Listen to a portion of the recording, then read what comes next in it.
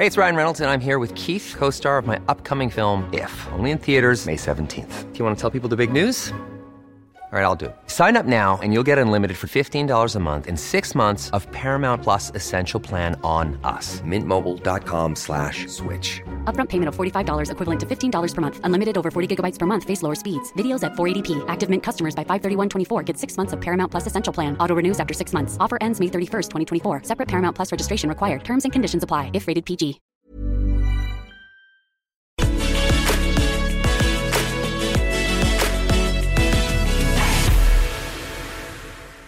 The brutal murder of Sir David Amess has horrified millions of people, and it demands a debate.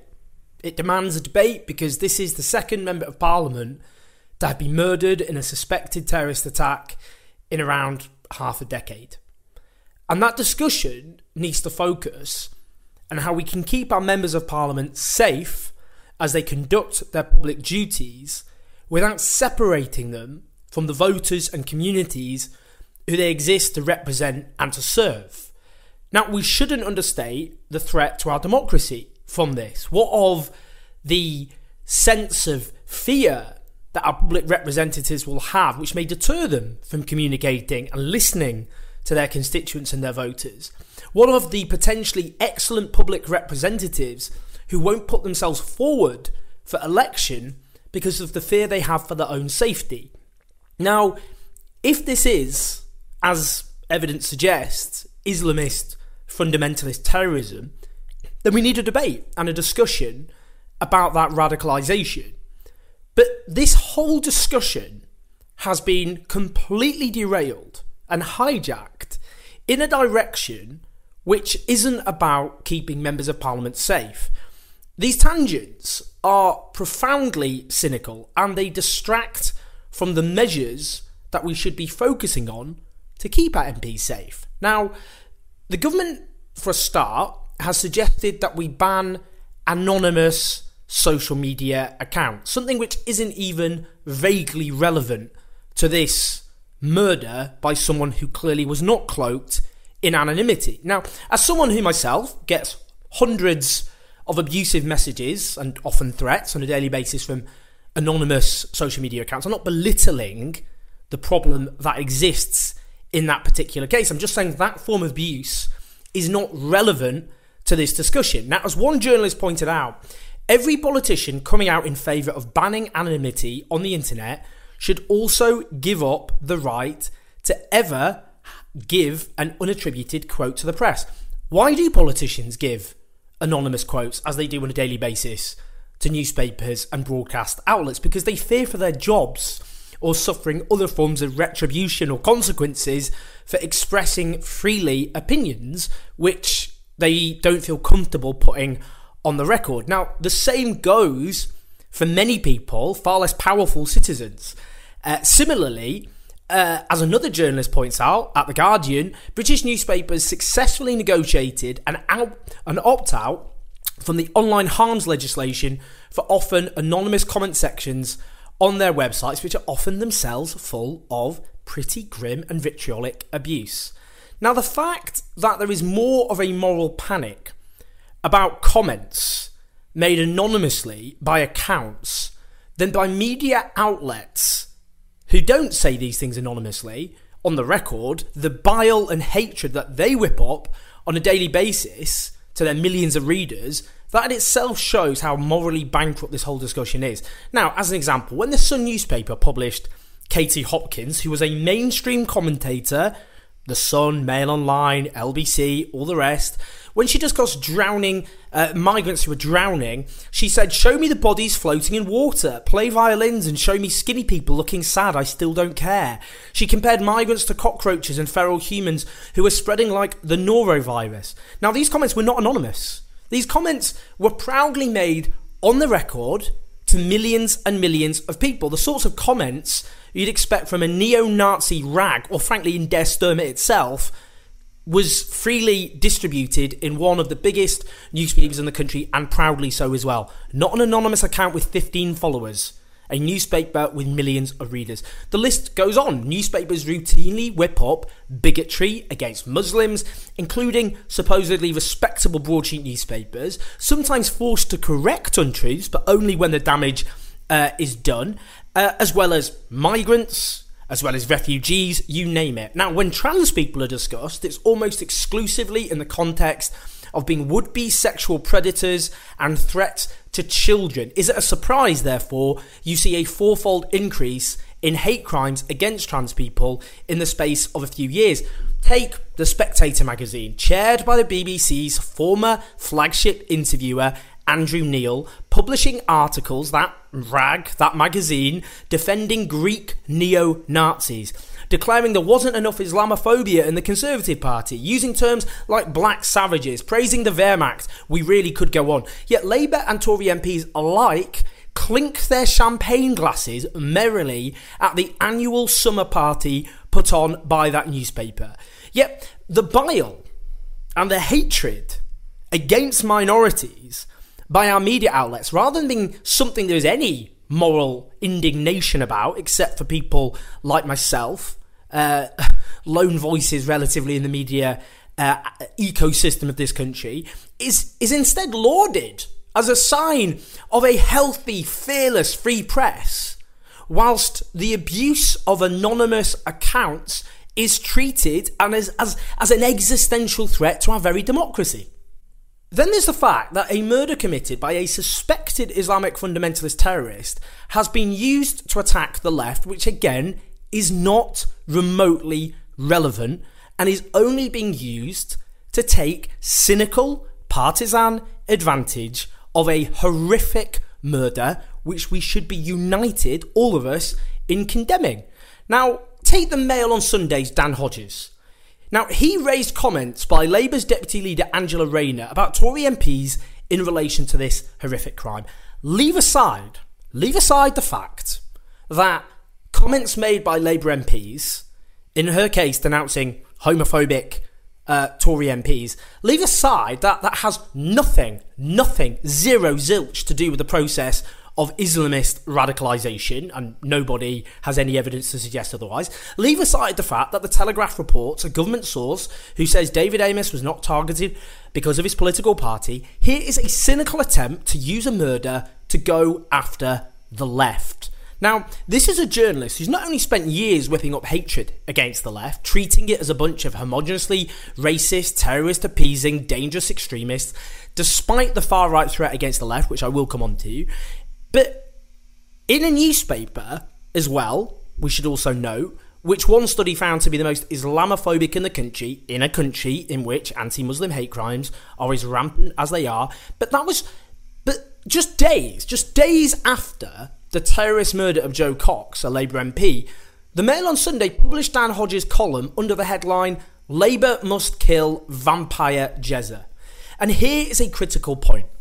There has been no reckoning, zero, about the far-right threat in this country. Now, the terrorist murder of Joe Cox, just over 5 years ago, by a fascist terrorist, led to no soul-searching, no proper national conversation about the threat posed by the far-right, nor did the attempted murder of Rosie Cooper, another Labour MP, by a far-right terrorist, would-be terrorist, who was imprisoned, nor did several other foiled far-right plots, which have barely got the scrutiny that they so deserve.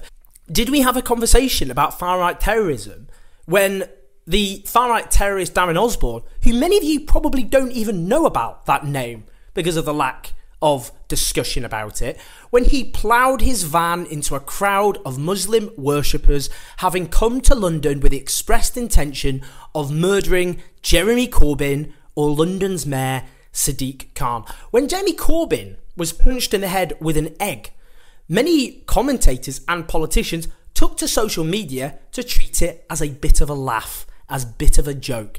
Now, given the discussion has expanded to include the targeting of journalists, I feel I should at least touch on my own experiences, and this is why I think they're relevant. Now, I was attacked on my birthday by a far-right extremist who is still in prison. Now, there was a bigger debate in the aftermath of that attack about whether the BBC was right to call me a journalist than about the threat of the far right and who is responsible for radicalising them. Now, this attack, after a protracted campaign by the far right, who hounded me outside of Parliament whilst I was doing my job. You are a lying little Carry on. snake. Ooh. Let's have a chat. Why do you support a communist? Why do you support a party that openly... Come on, let's talk about Corbyn and the IRA. Who hounded me at Trafalgar Square, where I was mobbed, subjected to homophobic abuse.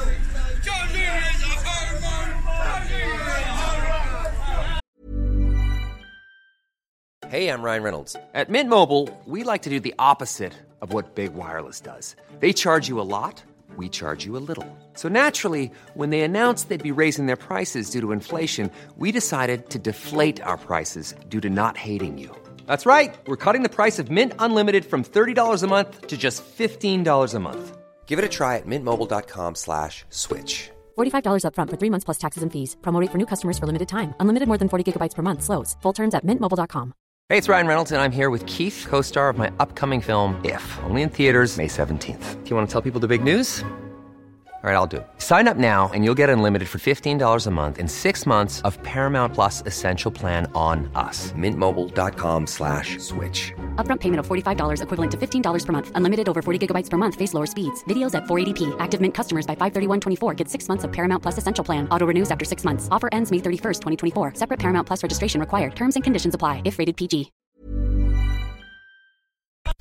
By people who attempted to beat me up, they succeeded in spitting down my face. You're a scummy little cunt. Yeah, fucking scummy little cunt. Get back. I'm with you, man. Get back. Far-right extremists who stormed The Guardian demanding to speak to me. Graffiti was sprayed demanding my hanging. Another extremist was given a suspended sentence for demanding I get a bullet in my brain along with my family. Another took pictures of me in a pub, posting a threatening video about how I was gonna, they know where we all live, etc, etc. You have your picture of Ice-T, because I was sitting that close, I knew, and feel all happy about the world. All right, all you people that were there, all right, are exposure. And I find every single one of your addresses. Do you know why? Because knowledge and information is power. I could go on, all the other daily actual threats of violence and abuse and all the rest of it.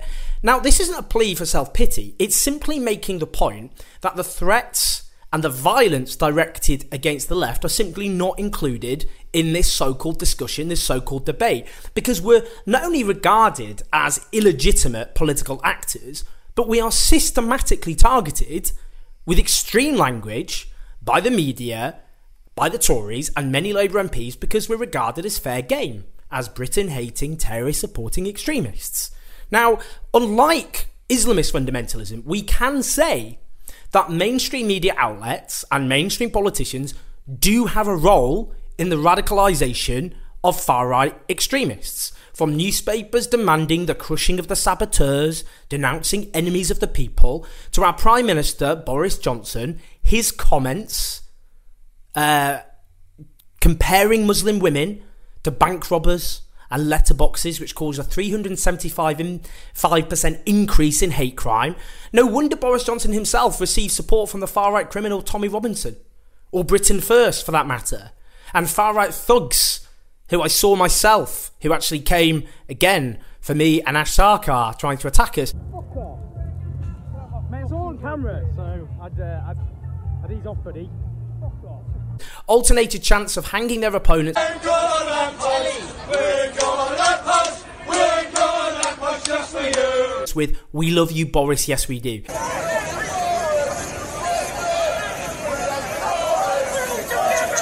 And here's a final point. Here's another final point, and this is really important.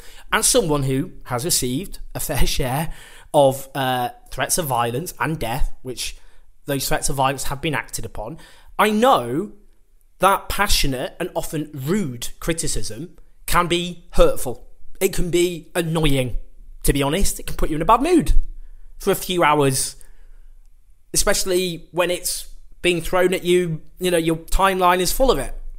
But that is a separate issue from this, because where this is heading towards is a conflation of passionate criticism and, yes, rudeness with threats of violence and death, which is a separate and serious issue, And that demarcation has to be upheld and maintained in a democracy. Now, there are too many MPs who have every right, by the way, and it's very important I say this, every right to be angry and scared about threats, actual threats of harm.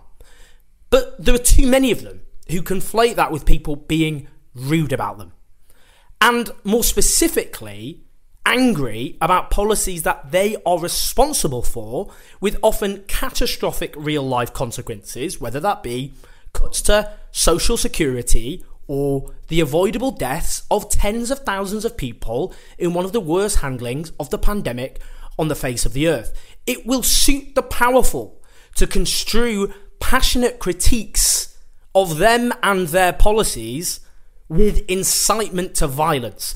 And there are too many journalists as well who have responded poorly to the ability of the unwashed masses to suddenly have the ability to criticise their work and their alleged failures on Twitter, which they thought would just be a way of being, peacocking, of showing off their work and getting the approval of their peers. And they too often conflate critiques, often passionate, angry, and yes, rude critiques, which I am myself on the receiving end of, with threats of violence. And thereby, all too many of them develop an organic solidarity with MPs who feel the same way. And that's where the danger is, that's where this is heading. To a place where media outlets and politicians can whip up bigotry and hatred against often voiceless minorities who face daily hate crimes, while members of the public are criminalised for being rude about government ministers, about people running the country, for cutting their benefits and being angry about it on social media. So let's return this discussion to where it should be, which is about keeping our members of parliament safe while they do their jobs, while they serve the communities they exist to represent, without attempting to shut down the ability of the public to be passionate and yes, even rude about people who rule over them. As things stand, this discussion is being derailed in a dangerously undemocratic direction, and that must be resisted. Let's act on the memory of a murdered member of parliament by keeping MPs safe and talking about how we do that. Let's not use it as an attempt to shut down scrutiny in the most hypocritical way possible. Thanks for listening, everyone. Do support us on Patreon to keep the show on the road, /OwenJones84. Leave us some stars, that'd be nice. Spread the word. Even when we're on a budget, we still deserve nice things. Quince is a place to scoop up stunning high-end goods for 50 to 80% less than similar brands. They have buttery soft cashmere sweaters starting at $50, luxurious Italian leather bags, and so much more. Plus, Quince only works with factories that use safe, ethical, and responsible manufacturing. Get the high-end goods you'll love without the high price tag with Quince. Go to quince.com/style for free shipping and 365-day returns. And I look forward to speaking to you soon.